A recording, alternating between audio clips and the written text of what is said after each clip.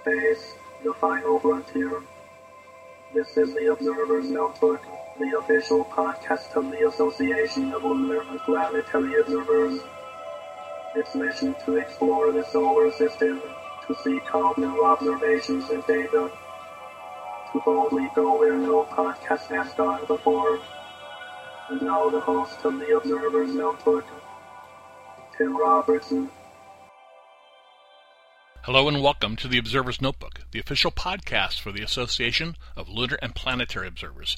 I'm Tim Robertson, your host of the podcast, and also the coordinator of the training program within the ALPO. The Association of Lunar and Planetary Observers is an international organization devoted to the study of the Sun, Moon, planets, asteroids, meteors, and comets. Our goals are to stimulate, coordinate, and generally promote the study of these bodies using methods and instruments that are available within the communities of both amateur and professional astronomers. The Association of Lunar and Planetary Observers collects and analyzes observations of various solar system bodies and associated phenomena, and publishes those with detailed reports in the quarterly publication, the Journal of the Association of Lunar and Planetary Observers, otherwise known as the Strolling Astronomer. This podcast depends upon donations from you, our listeners, to keep it alive. If you enjoy what you hear on the Observer's Notebook, you can donate it via Patreon by giving as little as $1 a month. If you feel even more generous, for $5 you receive early access to the podcast before it goes public. For a monthly donation of $10, you receive a copy of the Novice Observer's Handbook. And for $35 a month, you will receive producer credits on the podcast. You can help us out by going to www.patreon.com/observersnotebook. A reminder, the Association of Lunar and Planetary Observers maintains many individual observing sections and programs devoted to the study of various solar system bodies and phenomenon. Each is managed by one or more coordinators that collect and study the submitted observations. If you would like to join the ALPO, you can for as little as $14 a year. For more information, you can visit us on the internet at www.alpo-astronomy.org.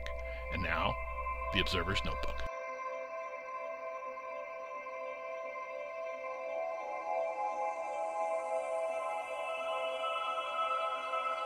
All right, I'd like to welcome everybody back to the podcast. Our special guest today is John Westfall. John has held many positions in the ALPO, lunar recorder, associate director, editor, director, and he's currently the coordinator of the Mercury and Venus transit sections and the Galilean satellite eclipse timing program. Welcome to the podcast, John. Thank you. Why don't you give everybody a little bit of background about yourself? Well, I'm a retired college professor, and I live in Antioch, California, where we have plenty of clear skies. And I joined the ALPO when I was a teenager back in 1953. Oh, my goodness. You've been a member a long time. You've been around forever. I know that. Every time I've seen you and you've seen... Okay. And like you said, I've held a number of offices in the ALPO. I directed it for a few years and edited our journal, The Strolling Astronomer. Mm-hmm. As you mentioned, I now direct 2 sections, and I'm also a member of the board. And I've been going to the ALPO conventions most years since 1956. Are you planning to go to Georgia this year? If indeed we end up in Georgia. Okay. The last I heard, there was a possibility of meeting in Jacksonville instead. Oh, really? Okay. Yeah. Okay, but you plan on going this year? Oh, definitely. Oh, so do I. It's been a long time. It'll be good to see you. Yeah, you too. And I have a burning question for you. Are you still a pipe smoker? Oh no, I stopped smoking in 1967. Oh my good. Every photograph I've ever seen of you, you've had a pipe in your mouth. Though I don't know. I guess I need to have some more recent photos. All right. You worked were a member of Chabot Observatory too? No, I actually don't belong to the Friends of Chabot Observatory. I belong to their amateur astronomy group, the East Bay Astronomical Society, with an interruption for a few years, but I think I joined them back around 1947. Oh, goodness. And I'm also fairly active in a closer group called the Mount Diablo Astronomical Association. Okay, so you're really involved with the local astronomy clubs too. I think so. I go to meetings most every month. That's good. Now, reading over your bio and doing some research on you, I saw something about you have an expertise in air photo interpretation. I taught a course Okay. for about 20 years on that topic, which overlaps my astronomy interest, obviously, because it's an aspect of remote sensing. I see. Okay. All right. So you first got involved in the ALPO in 1953, you said? Yeah, that's when I joined. Yeah. Talk about those early years. Well, of course, in 53, it was a young group. Mm-hmm. Walter Haas had started it in 1947. And most of the members were visual astronomers. They observed visually, they made sketches. There was a little photography done, but you got to remember this was way back in the film era. Right. The fastest black and white film had a speed of 200, and the fastest color film had a speed of 10. So you didn't find much lunar and planetary imaging initially until better films came along anyhow. But the organization and amateur activity really picked up with the launching of Sputnik and the beginning of the space age. Up till then, even in the professional world, planetary science was kind of a neglected orphan, you might say. Not many professionals were into it, and in some areas, most of the work was done by amateurs. Like all the mapping of the moon was done by amateurs before the 1960s. Why do you think that is? Well, there's a tendency in astronomy, I think, for the farther the object of study, the greater the prestige. That might have been part of it. And those professionals who were involved in planetary work, say back in the 40s and the 50s, often had a geology background, particularly in lunar work. But astronomy in general started getting massive funding, at least compared to the early days, with the space era and the founding of NASA, and more attention paid by the National Science Foundation. And so people started going more and more into planetary science. I frequently go to the annual professional meetings, and you can get well over 1,000 people at those. Really? Yeah.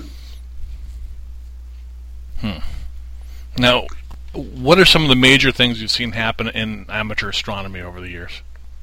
Well, in the equipment era, back again in the 50s, there was very little in the choice of commercial telescopes. And so amateur telescope making was a much more popular activity then than now, out of desperation, you might say. There was only a handful of commercial telescope manufacturers that catered at all to the amateur market. And, of course, there are a lot more now. Right.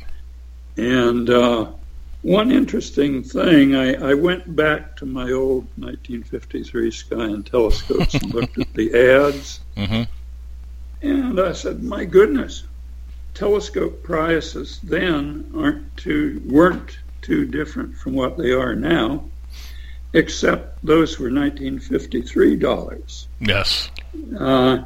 And so, of course, you can spend a fortune if you want to on telescopic equipment, but you can get started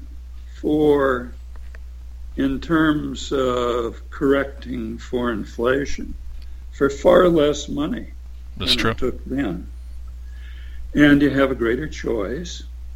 And getting beyond telescopes, we've moved on from film imaging to digital imaging, DSLRs, and then CCDs, and now with image stacking of digital imagery, the amateurs are getting images that are far superior to the major observatories, say in the 50s and 60s, and actually competitive sometimes to even the Hubble Space Telescope.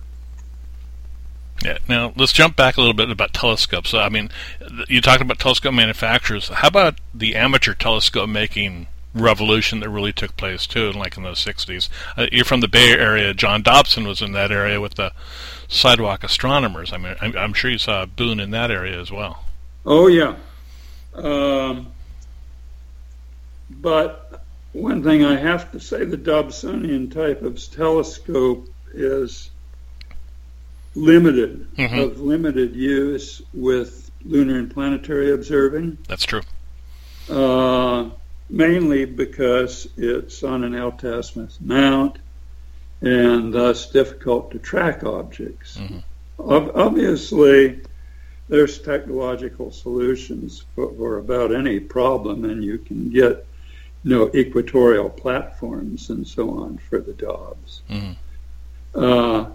But, even counting the Dobsonians, I don't see that much amateur telescope making activity anymore. That's true. Yeah. There are some who make excellent telescopes on their own. Usually almost as works of art, you might say. They look like furniture, right? Yeah. You could put them in your living room and your wife wouldn't complain. Well, I don't know. It depends on the wife. Yeah, okay.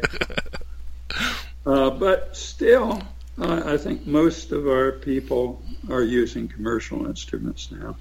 That's true. Now, what other technological advances have you seen? Well, I mentioned imaging, in brief. But certainly my personal experience was that I'm very happy that digital imaging came along. I had a dark room in the basement of our house, and I did developing and I did enlarging, both black and white and color. But it was tedious. You didn't get your results right away.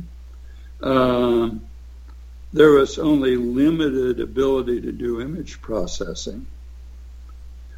Now with digital images, you know right away if it didn't turn out, and then you can try a different exposure. You can freely experiment on your computer. There's a wide variety of software available for image processing of all types. So I find imaging is a lot more fun now than in the film days. And the cameras really are relatively inexpensive as well. I mean, you can go pretty cheap. Right. You're right. Again, you can spend a lot of money if you want to. Digital single lens reflexes, you can get a very good one for the order of $1,000 or so. Yeah, I actually, when digital cameras first came out, the little webcams that they had, I actually took one of those and converted it so I could take photographs through my telescope with that. And that was a $15, $20 camera, so I had was able just to get first-time images with that. It's a lot of fun. Something. Oh yeah, and the webcams have the virtue of giving you digital movies, so you can accumulate a lot of frames and process them in any of several image stacking programs, and really increase the resolution and reduce the effects of bad seeing. Atmospheric seeing has always been a problem with lunar and planetary work because you're operating at high magnifications. I'm not saying that image stacking programs are seeing proof, but it's less of a problem than it used to be. And also the images you get now, all the digital images, are quantitative ones, so you can measure brightnesses and do photometry.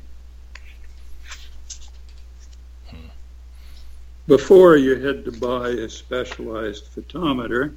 Right. And I know I have one, and I've used it for a number of years. But again, it's a bit tedious because you're constantly going back and forth between what you're studying and the comparison object. Well, usually with digital images, you have one or more comparison objects on the same frame. Okay. Where do you see the future of amateur astronomy going? Well, there are some areas that the professionals are into that the amateurs have really just begun. One of them is spectroscopy. And, of course, professionals have been into spectroscopy really since the late 19th century. And some amateurs are doing that now. And how are they accomplishing that? Okay, well, you can buy a spectroscope for your telescope. Or you can also, if you have a little mechanical ability, get a replica grating and build your own.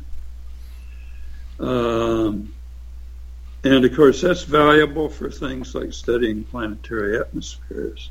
Okay.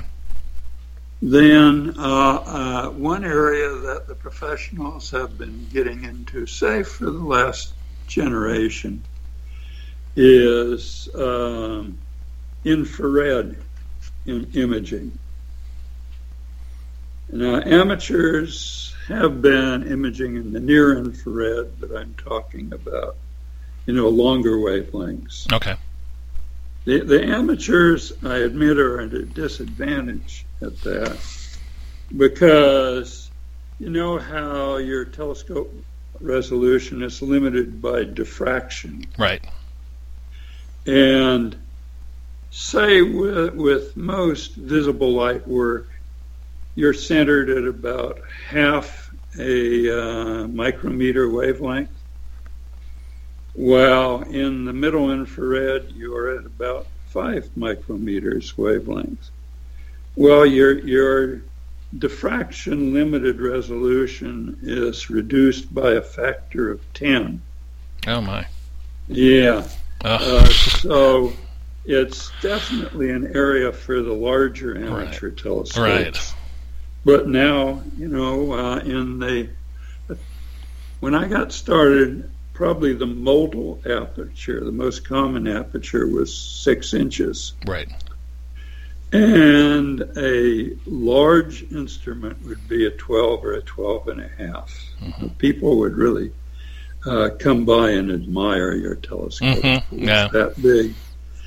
I had a 12 and a half inch cave for a while. That was a monster scope. Cave. Did you? Yeah. And now you find amateurs fairly commonly with 16 or bigger, and 24 inches isn't that unusual. Right. And I'd say with 24 inches, you could be doing some of the middle infrared imaging. Okay. And there's quite a few out there in the amateur world, too. Yes. What other areas do you see? Well, let's see. There's been a lot more work with asteroids. Okay.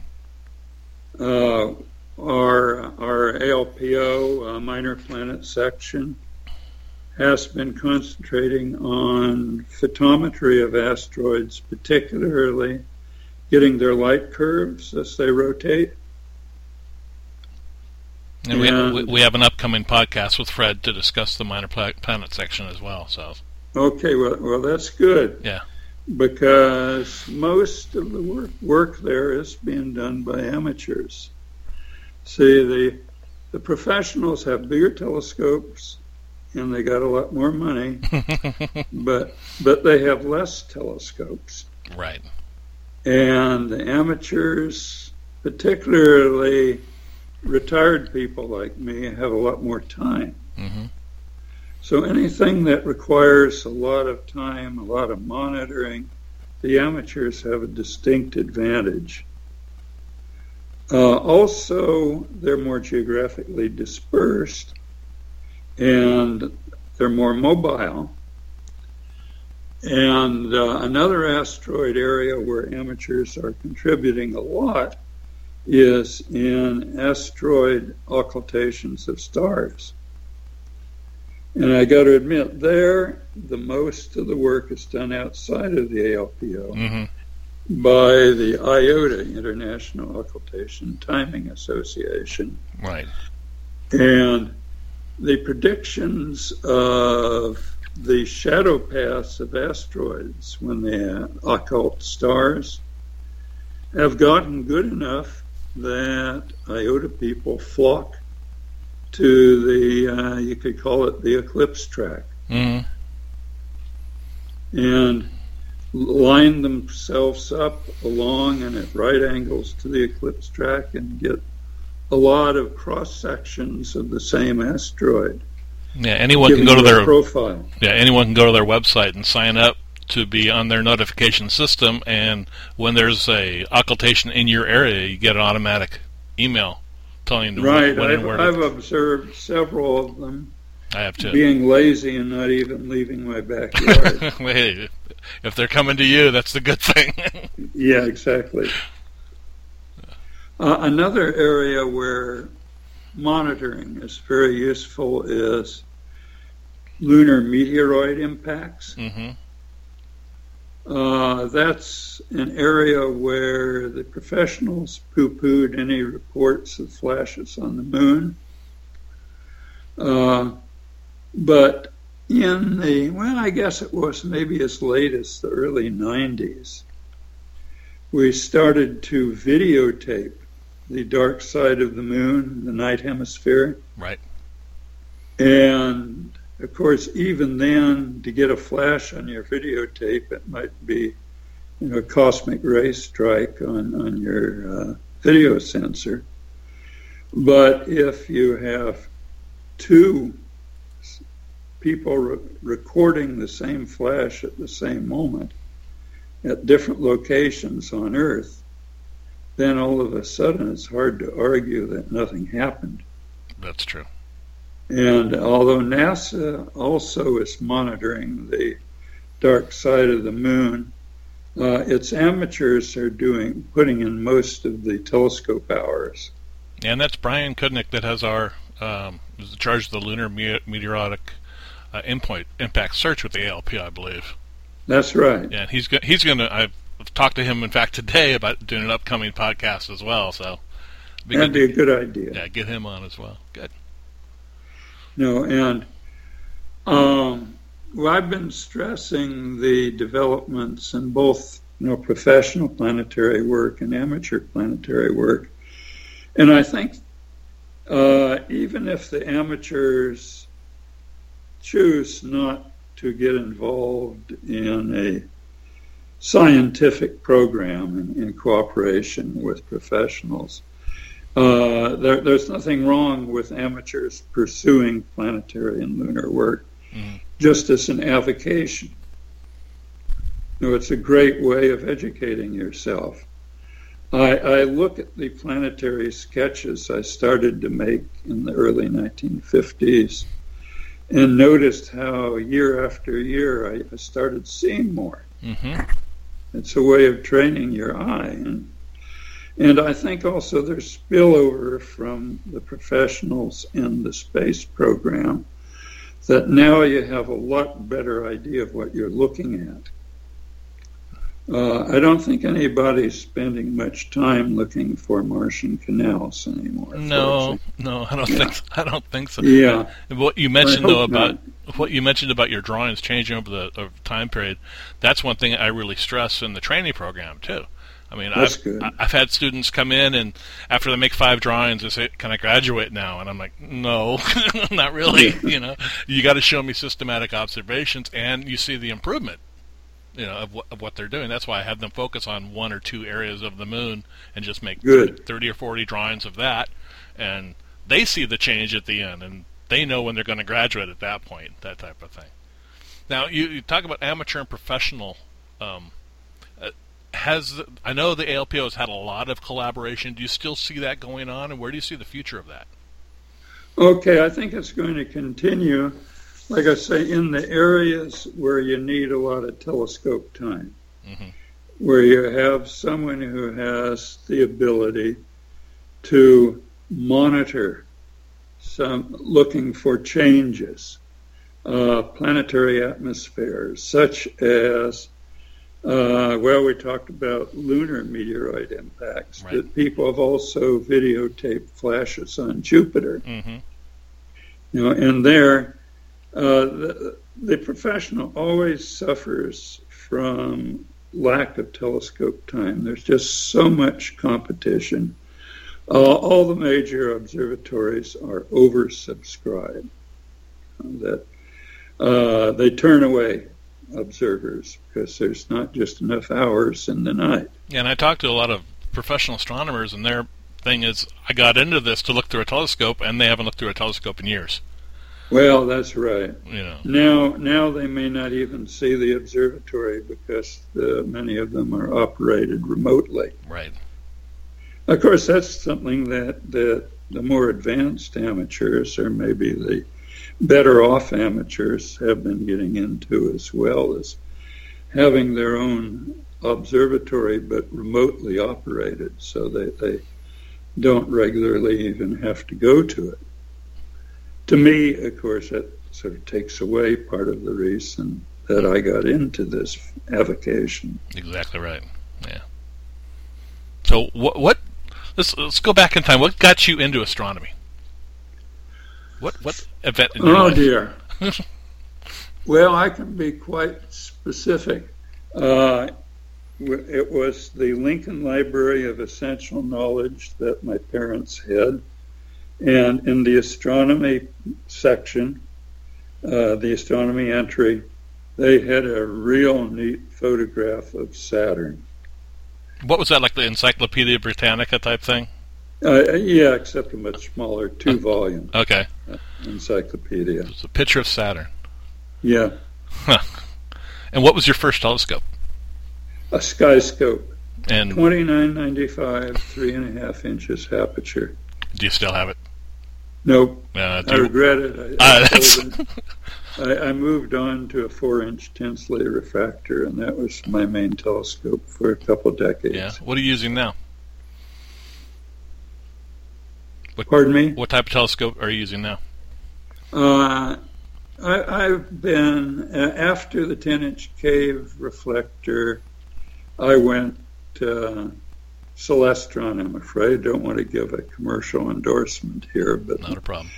That's my personal experience, and I have a 9 1/4 now. Okay.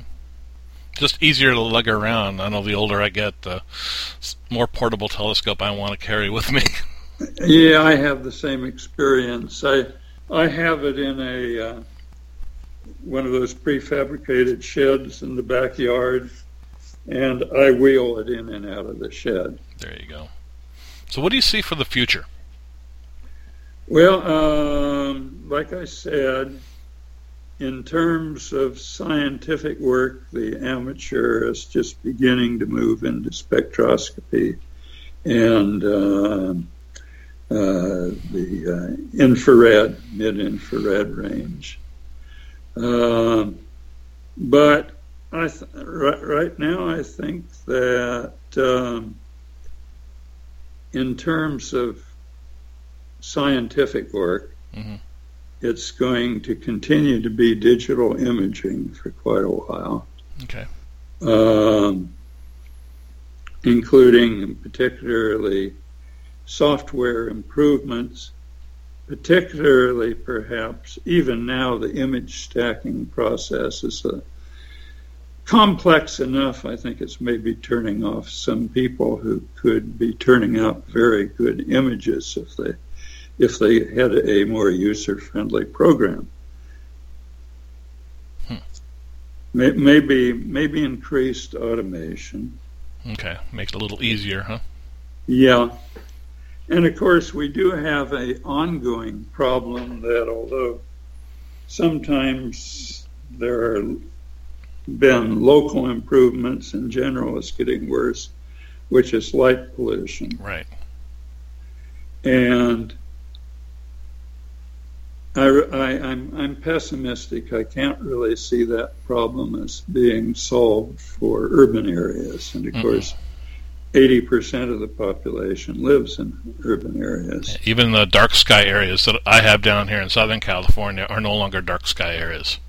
Yeah. Encroachment of people. So we might find more and more use of remote observatories.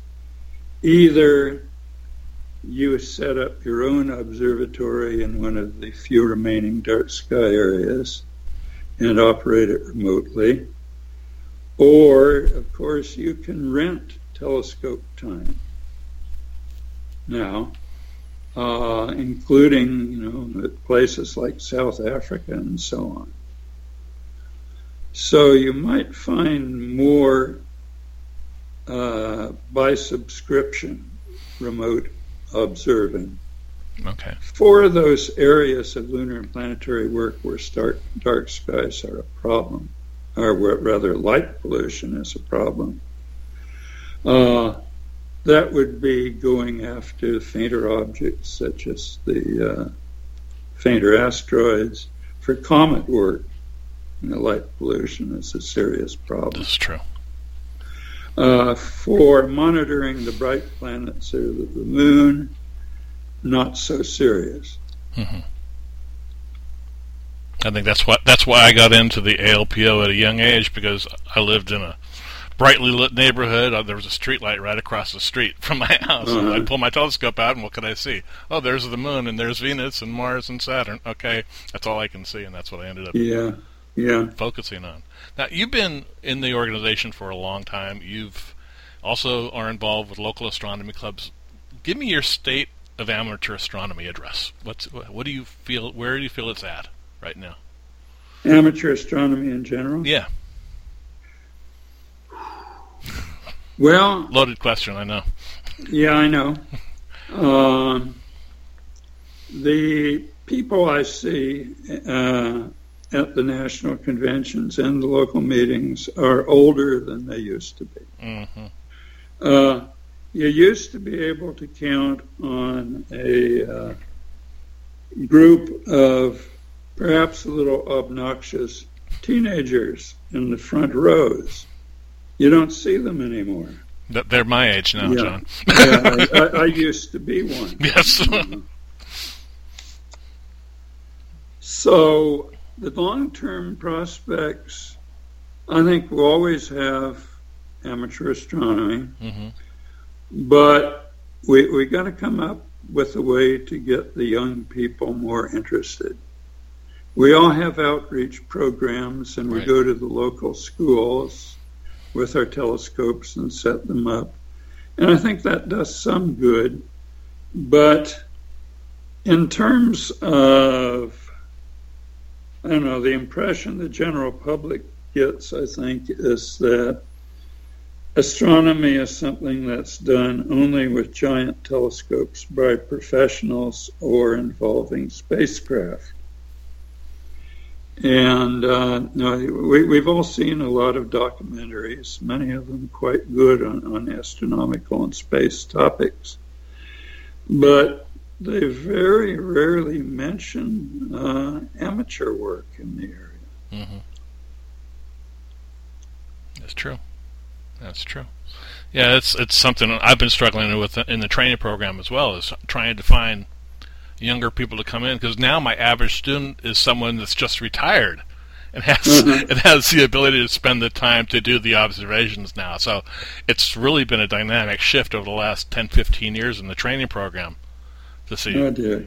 And that's frustrating. We want to bring the younger people in, and that's one of the hopes I had using this medium, the podcast medium, where people would be searching around for astronomy, and hey, here we are, and you can join the ALPO for only $14 a year. I mean, that's cheaper than a DVD.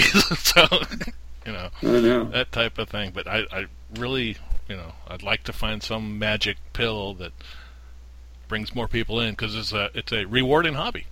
It really is. Well, maybe given the solar eclipse this summer, that might generate some interest. That's a good point. We do have a podcast on that. I talked to our executive director, Mike Reynolds. Reynolds, and we have a nice podcast available for that too, where he lays out the entire eclipse and how to observe it and everything. So good. Yeah. So, is there anything additional that you'd like to talk about?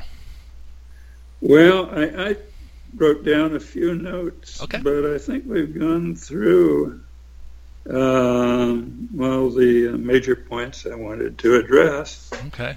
Now you're an author too. The Atlas of the Lunar Terminator. Is that Is that book still available on Amazon? Probably. I haven't really checked lately. Okay. There's also. You mentioned I'm the coordinator of the Mercury and Venus Transit section, and Bill Sheehan and I did a book on transits of Venus that I think is still available. Right. And more recently, we had a book that Springer has published that I'm pretty sure is still available on. I'm trying to remember the exact title: Celestial Shadows, Eclipses, Transits, and Occultations. Okay.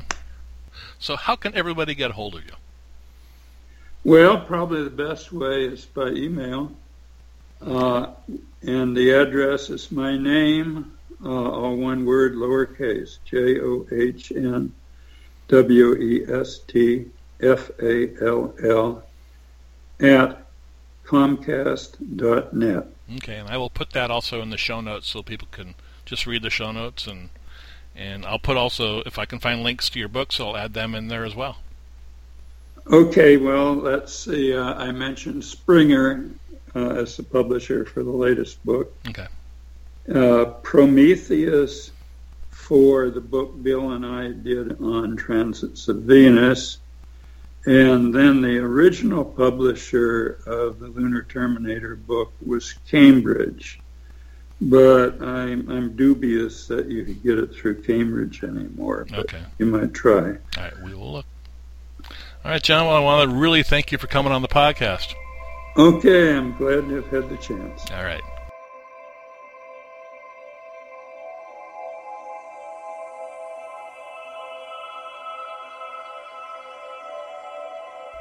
Well, that'll do it for this episode of the Observer's Notebook podcast. I again want to thank our special guest, John Westfall, for coming on today to give us his views of the changes of amateur astronomy over the past years.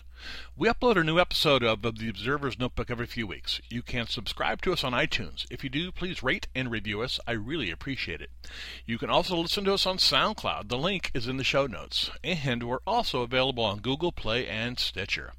You can help support the podcast by donating to it via Patreon by giving as little as $1 a month. If you give up to $35 a month, you will receive 1 year's free membership to the ALPO and be the producer of the podcast. With that, I'd like to thank the producer of this podcast, Steve Seidentop, for his real generous support of the Observer's Notebook. Thank you very much, Steve. The link for Patreon, as well as the link for the ALPO, is available in the show notes. You can contact me via email at commentman@commentman.net or on Twitter at TimRobertson56. If you'd like to join the ALPO, membership begins at only $14 a year. You can find out more at www.alpo-astronomy.org. You can find the ALPO on Facebook by searching ALPO Astronomy. And also, this podcast has a Facebook page as well. Just search for Observer's Notebook. The ALPO is an international organization devoted to the study of the sun, moon, planets, asteroids, meteors, and comets. Our goals are to stimulate, coordinate, and generally promote the study of these bodies using methods and instruments that are available within the communities of both amateur and professional astronomers. Until next time, my hope is you always have clear and steady skies. Thanks for listening.